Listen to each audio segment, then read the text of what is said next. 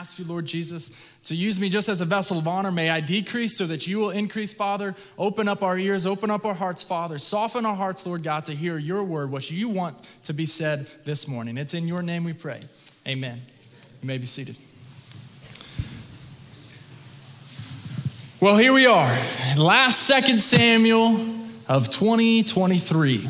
And I believe, honestly, that the Lord, he's got something big. He got something big for us this morning. Why do I think that? Because here's the deal. This week, usually I do a sermon prep meeting on Wednesdays, and then I'll usually write it, Thursday, Friday, sometimes Saturday. I'm just gonna be honest with you. I'm procrastinating, okay? But I rely on the Holy Spirit every time I'm up here. Here's the deal. I'm gonna be quite honest with you.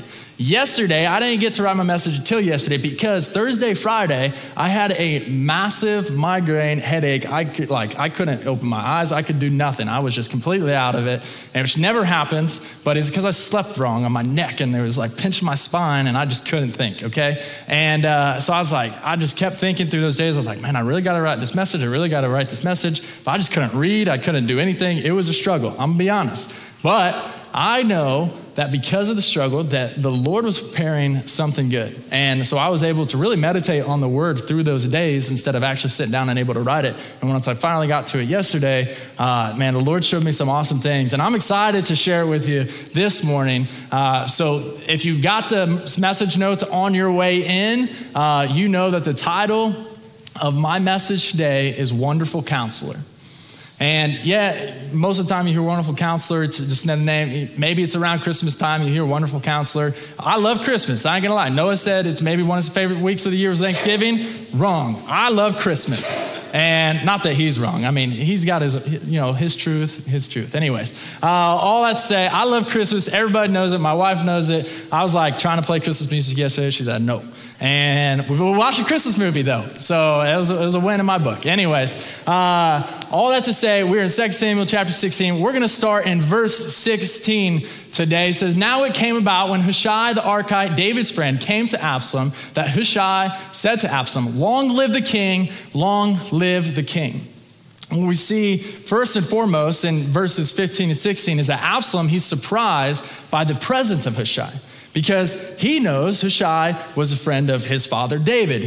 And later on he'll go to say, he said it, we already read it here, was that he said, why aren't you with your friend? Well, he knows that, he sees him, he knows his loyalty was with David. He's like, well, why are you here? What's going on here? But how Hushai responds, we see that Hushai, he should win the Oscar. Ultimately, he should win the Oscar for his impeccable performance and loyalty. Long live the king, long live the king. Maybe he allowed him to kind of make the suggestion that he was saying, long live the king, as far as Absalom. Really, he was speaking truth all along. Long live the king, long live the king. For Hushai, he's saying long live the king as in David, but he's letting them to believe that they're talking about Absalom, who's coming in to undertake his own father, to take his kingdom away. And we know that David has ran and he said these prayers, answered prayers all along as he's departing. But we get back here and we see Hushai finally makes it back, Absalom makes it back, and they're all kind of questioning, but then he makes his loyalty, he makes them believe that he is loyal to Absalom. And we also know that David had prayed and told Hushai to go back, and he prayed to God. He said, make Ahithophel's counsel foolish. So that's kind of where we're coming into this text today. And we're going to continue on in verse 17. Absalom said to Hushai, is this your loyalty to your friend? Why did you not go with your friend? And this is Absalom talking to Hushai, talking about his own dad. But he doesn't say that. He says your friend. And this is because Absalom is very bitter. And this bitterness kept Absalom from calling David father. Exactly what he was. He was so bitter towards David, and all the bitterness has built up in him now, and all the pride and all the envy, all the things has built up. All his sin has now hardened his heart, and he won't even call his own father. He calls him friend as if he doesn't even know him. And we continue on in verse 19. Besides, whom should I serve? Should I not serve in the presence of his son? As I have served in your father's presence, so I will be in your presence. And we see his response ultimately is he's lying to conceal his motives. He's telling them, hey, I've served for your father. I will also serve for you. But also in a way, he's not fully telling the truth. He's kind of lying because he doesn't want him to know he's there to spy and also to help make Ahithophel's ways, his counsel foolish by any regard. You don't want him to know that. It's like spy 101. Obviously, if you're going undercover, you don't want to tell him, hey, I'm a cop. That'd be bad. So anyways, also in those words by saying, I served your father, I will serve for you, that's coming off of him calling him friend, of Absalom calling David his friend instead of his father. This is a reminder for Absalom of who his father is. He's kind of subtly, he chose his words very carefully here. I really believe this because he knows exactly what he needs to hear. Hey, this isn't necessary, he's not just my friend, he's your father. But he couldn't say it just like that, so he said, I served your father, and I will also serve you. It's a reminder for Absalom of what he's actually doing here and who he's really trying to undercut and undermine in this regard. In verse 20, we continue on. Then Absalom said to Ahithophel, give your advice. What shall we do? And we go on into verse 21, and his advice, which is utterly stupid, basically says it's a power move, ultimately. That's what it is. But he's saying to go in and take all the concubines. Concubines are the women in the house that David had left behind. He said, go in, sleep with all of them, lay with all of them. Go in, be with them. That's what it's meaning. Go in, sleep with them, lay with them. And that's just like, it's very bad and morally terrible. Also, it's basically cutting all ties. Like if you do this, it cuts all ties. Ahithophel's counsel, in his mind, he's kind of like a campaign manager. He's like, if you do this, then you're showing your people, hey, no, I am the king now. You're kind of showing them who's strong, who's bad. But this first suggestion is bold and brazen statement to affirm Absalom's power. And that's ultimately what's happened here. Yes, it's bold. Yes, it definitely is bold, but it's also something he probably can't really walk back from. He can't walk himself back after doing this act. And it's also a public statement that Absalom truly rejects his father. Not enough was it to just call him friend, even though he's his father. It needed more to be said that, hey, I'm done. I'm cutting all ties off with my own dad, with David, King David. I'm cutting all ties. I'm rejecting him truly. And from here on out, this is, I'm planting my foot in the ground. This is what's happening. This is how I'm going to do it.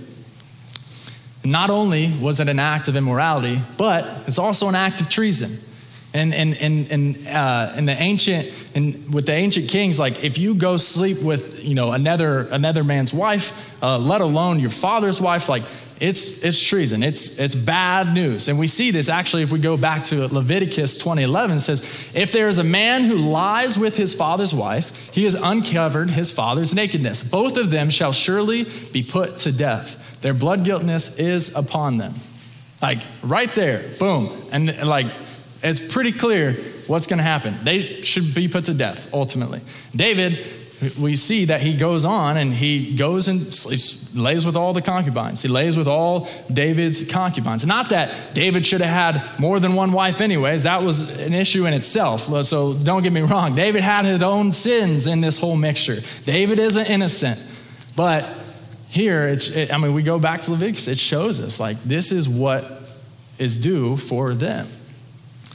And why was Ahithophel's, the question kind of came up, why was Ahithophel's suggestion, why was his counsel so crazy, so just like wild to do? Like why go so big, so bold right off the bat? And I think it's because Ahithophel would be revealed and rejected as a traitor. Ahithophel, now we have to remember, Ahithophel is Bathsheba's grandfather. Bathsheba was the woman that David had slept with. So Ahithophel he left, he went with Absalom. We learned that a couple chapters ago. And he took Absalom's side, and I think it was because of some bitterness that had built up in his heart. And he was trying to position himself ultimately in who's going to be the successful king here. So he jumps to Absalom's side and he gives, helps him. And Ahithophel's seen as the wisest counsel. Like, he's not just some nobody. He is somebody who David and now Absalom had looked to for the wisest counsel. I mean, the chief counsel right here is at work trying to scheme his way to make sure that there's no chance for David and Absalom to ever come back together. Because if they come back together and they try to repair their relationship, ultimately what's going to happen? They're going to realize Ahithophel is a traitor. So he's got to do something crazy so that can never happen. He's really just trying to protect himself. He's being selfish in his motives. But also, this is a political move. He's saying, I am the law, and I do as I please with my power. That's really what his counsel is for Absalom to do. He's like I said, he's planting his flag. He's saying, this is it. It's my kingdom now. I'm done with my father. And I want to take us back to 2 Samuel chapter 12, verses 11 and 12, because this is already prophesied, ultimately. It says, thus says the Lord, behold, I will raise up evil against you from your own household. This is his son, Absalom. I will even take your wives before your eyes and give them to your companion, and he will lie with your wives in broad daylight. Indeed, you did it secretly, David and Bathsheba, but I will do this thing before all Israel and under the sun. Out in the open, Lord's saying, hey, you may have tried to hide this. I'm going to bring it all to light. And these are the consequences for your sin. And we're seeing it play out right now before our eyes. This is really cool because this all happened. We're reading it like, guys, they wrote this as things were happening. Like it's in order. So it's really cool to be able to see this and be like, oh, like Lord answered on his words right here. And David's sin has brought upon him these consequences. It's his own sins that brought these up because this is what was said after David and Bathsheba. This is something that I pulled from this is that repentance does not negate earthly consequences. Yes, we are called to repent, but it doesn't mean once we repent that we'll have no earthly consequence at all. Like there are consequences for our actions. There are consequences for our sin. And we have to recognize, yes, we should still repent, but that doesn't mean that we won't have any earthly consequences in this at all. So we continue on in verse 22. So they pitched a tent for Absalom on the roof, and Absalom went in to his father's concubines in the sight of all Israel. Just like his prophecy, just like what the Lord said in chapter 12, said, I'm going to do it under the sun and over all Israel. Everybody can see. So they put a tent right on the top, and they said, all right, everybody can see now. It's kind of weird if you ask me, I'm not going to lie, but they did it, and they had their own way of doing things. But ultimately, what this shows is that the power of bitterness is greater than Ahithophel could ever handle. It was far greater than he could handle because this bitterness drove him to make this counsel so that Absalom would go do this.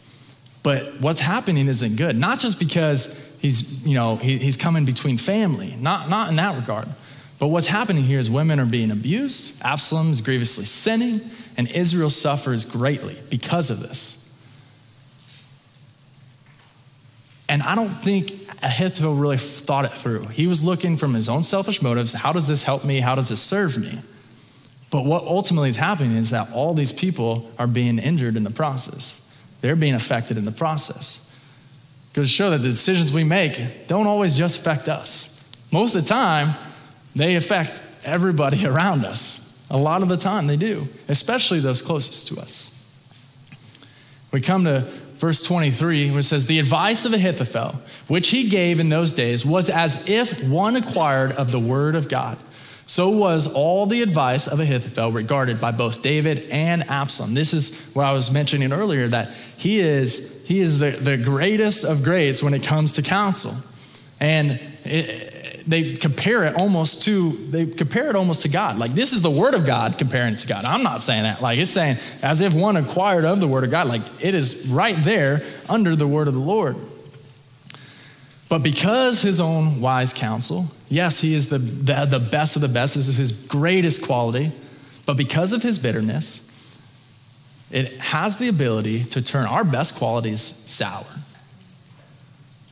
So we have to recognize if there's any bitterness in our heart, are we dealing with it? Are we letting it grow?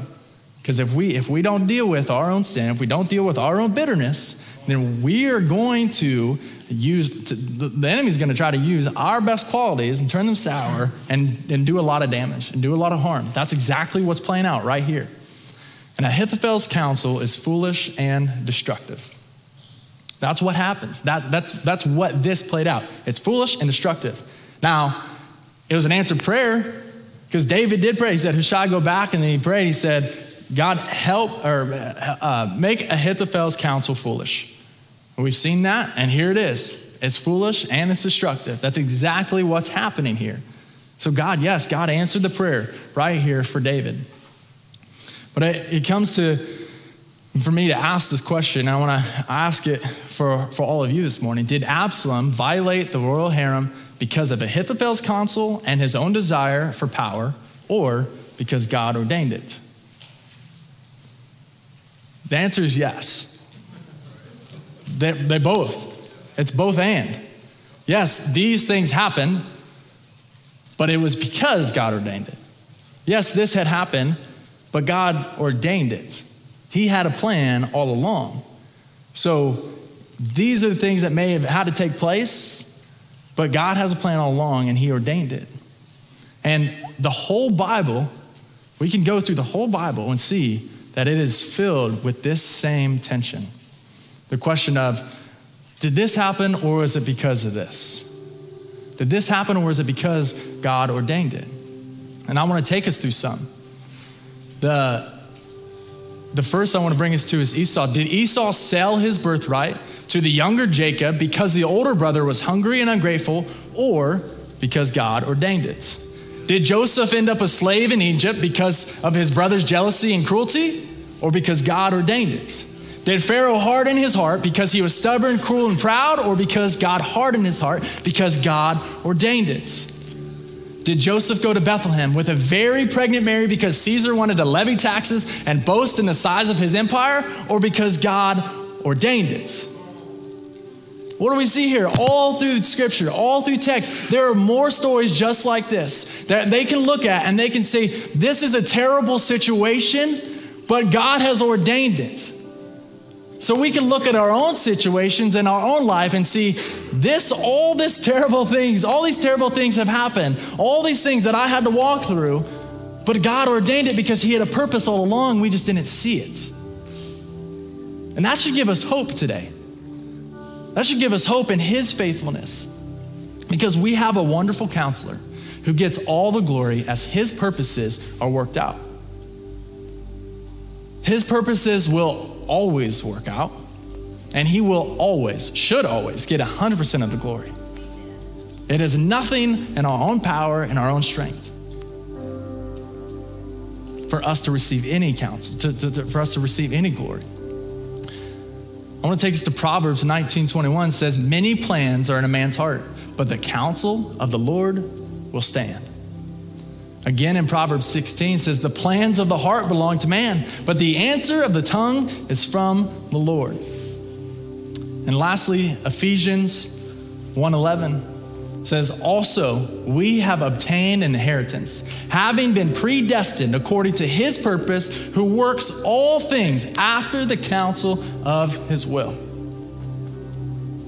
Guys, this is a reminder for us today that no matter what we're walking through, no matter what we're dealing with, no matter the struggles or the battles that we face in our life, physical, mental, emotional, whatever, you name it, they may be there and it may be hard, but his word will stand and his counsel will stand. It'll be in his will.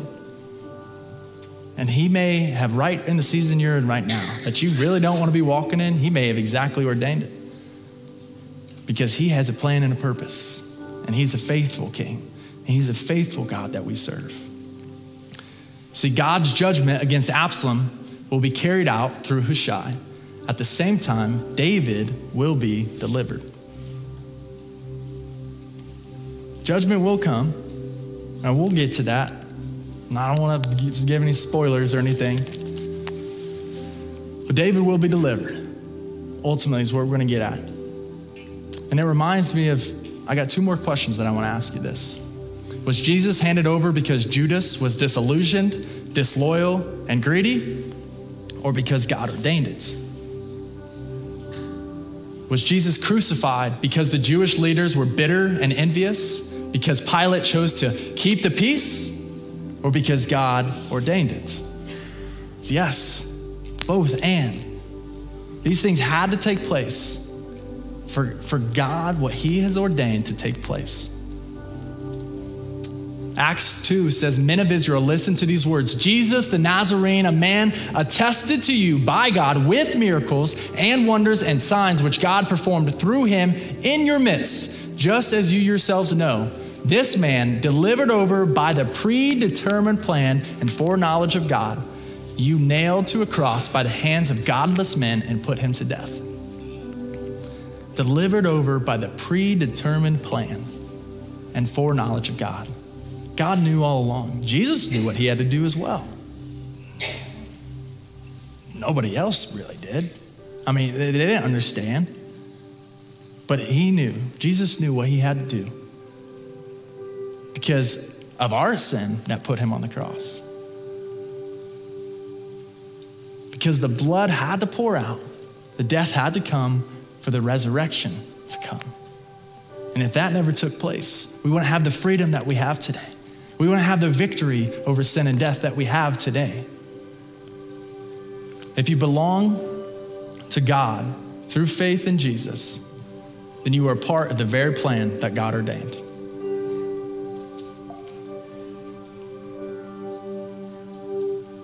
And I want you to remember one other thing. That the death of Jesus by which you live was no accident. Therefore, that means that the life you have in Christ is no accident. It is such peace to know that this is the truth that we can live by. His death was no accident, and because of his death, we have life. And that life is no accident.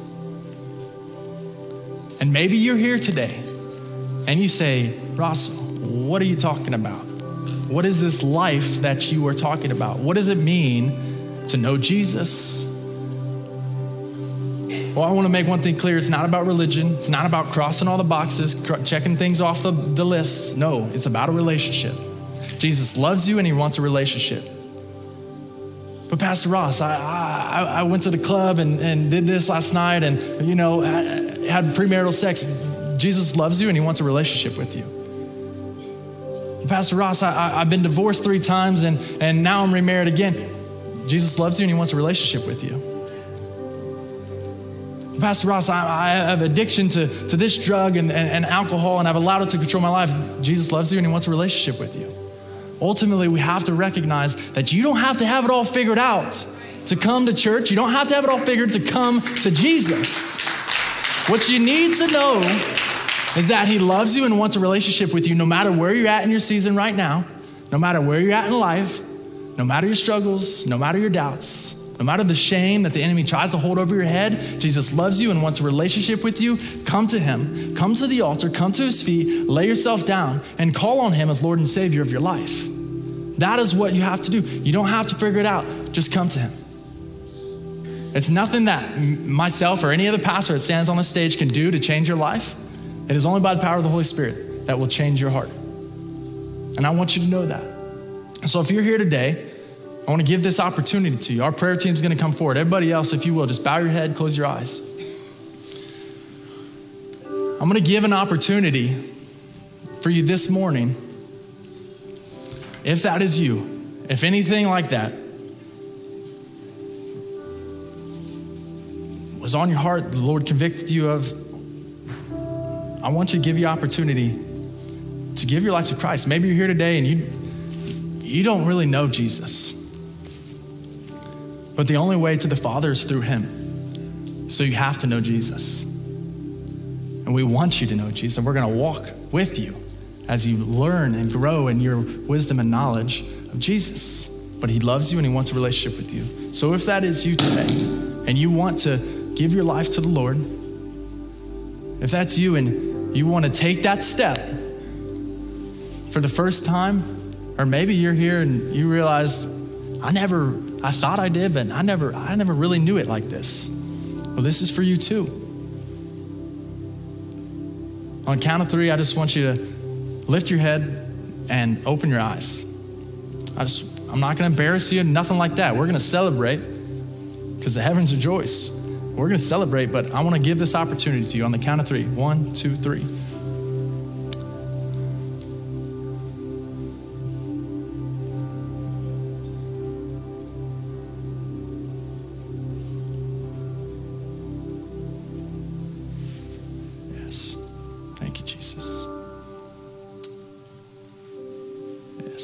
There's no shame.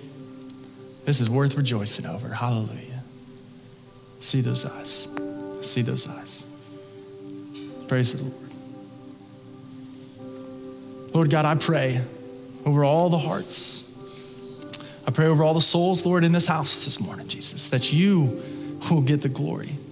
Lord, as you come to them, as you leave the 99 for the one, as you come and embrace them with your loving arms, Lord, I pray that they and they alone, Lord, will experience your presence this morning, Jesus. Manifest your presence in your house this morning.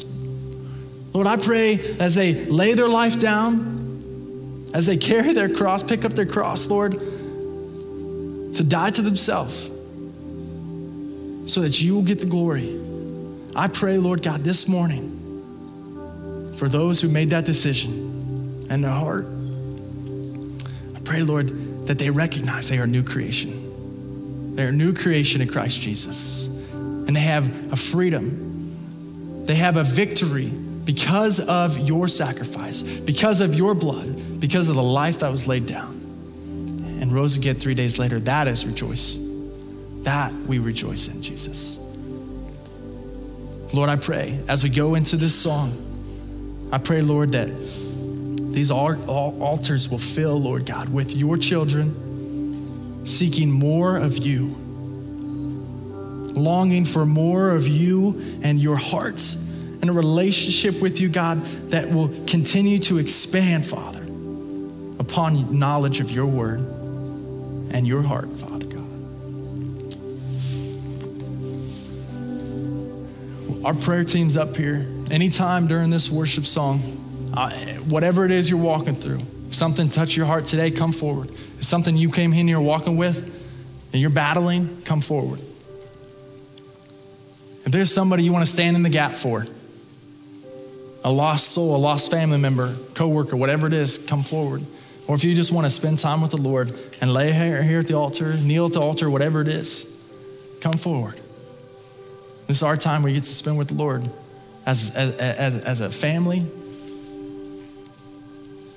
And I just pray every single week that our hearts will continue to advance the gospel and build the kingdom and bless the world. I say it every week and I mean it because that's our job. Church is a one-time on Sunday event, sometimes on Wednesday when we have First Wednesday going on. And it's our job to empower you, to equip you with all the knowledge you need to go out these four walls and share the good news of the gospel and what he has done in your life. Can we do that this week as we sitting back thinking of all the things we're grateful for with our family and our friends? Maybe you're sitting at the family table and you say, I don't really want to start an argument. Who cares? I know that's not very gracious, but I'm serious. Like, God said that he will come and he will divide families. But it is our job to speak the truth. In love, yes. Speak it in love, have grace, but share just what he's doing in your life. Share all the things he has already done and all the things he's doing right now. Let's stand to our feet. Let's worship the King of Kings and Lord of Lords. Let's come to these altars and pray and worship.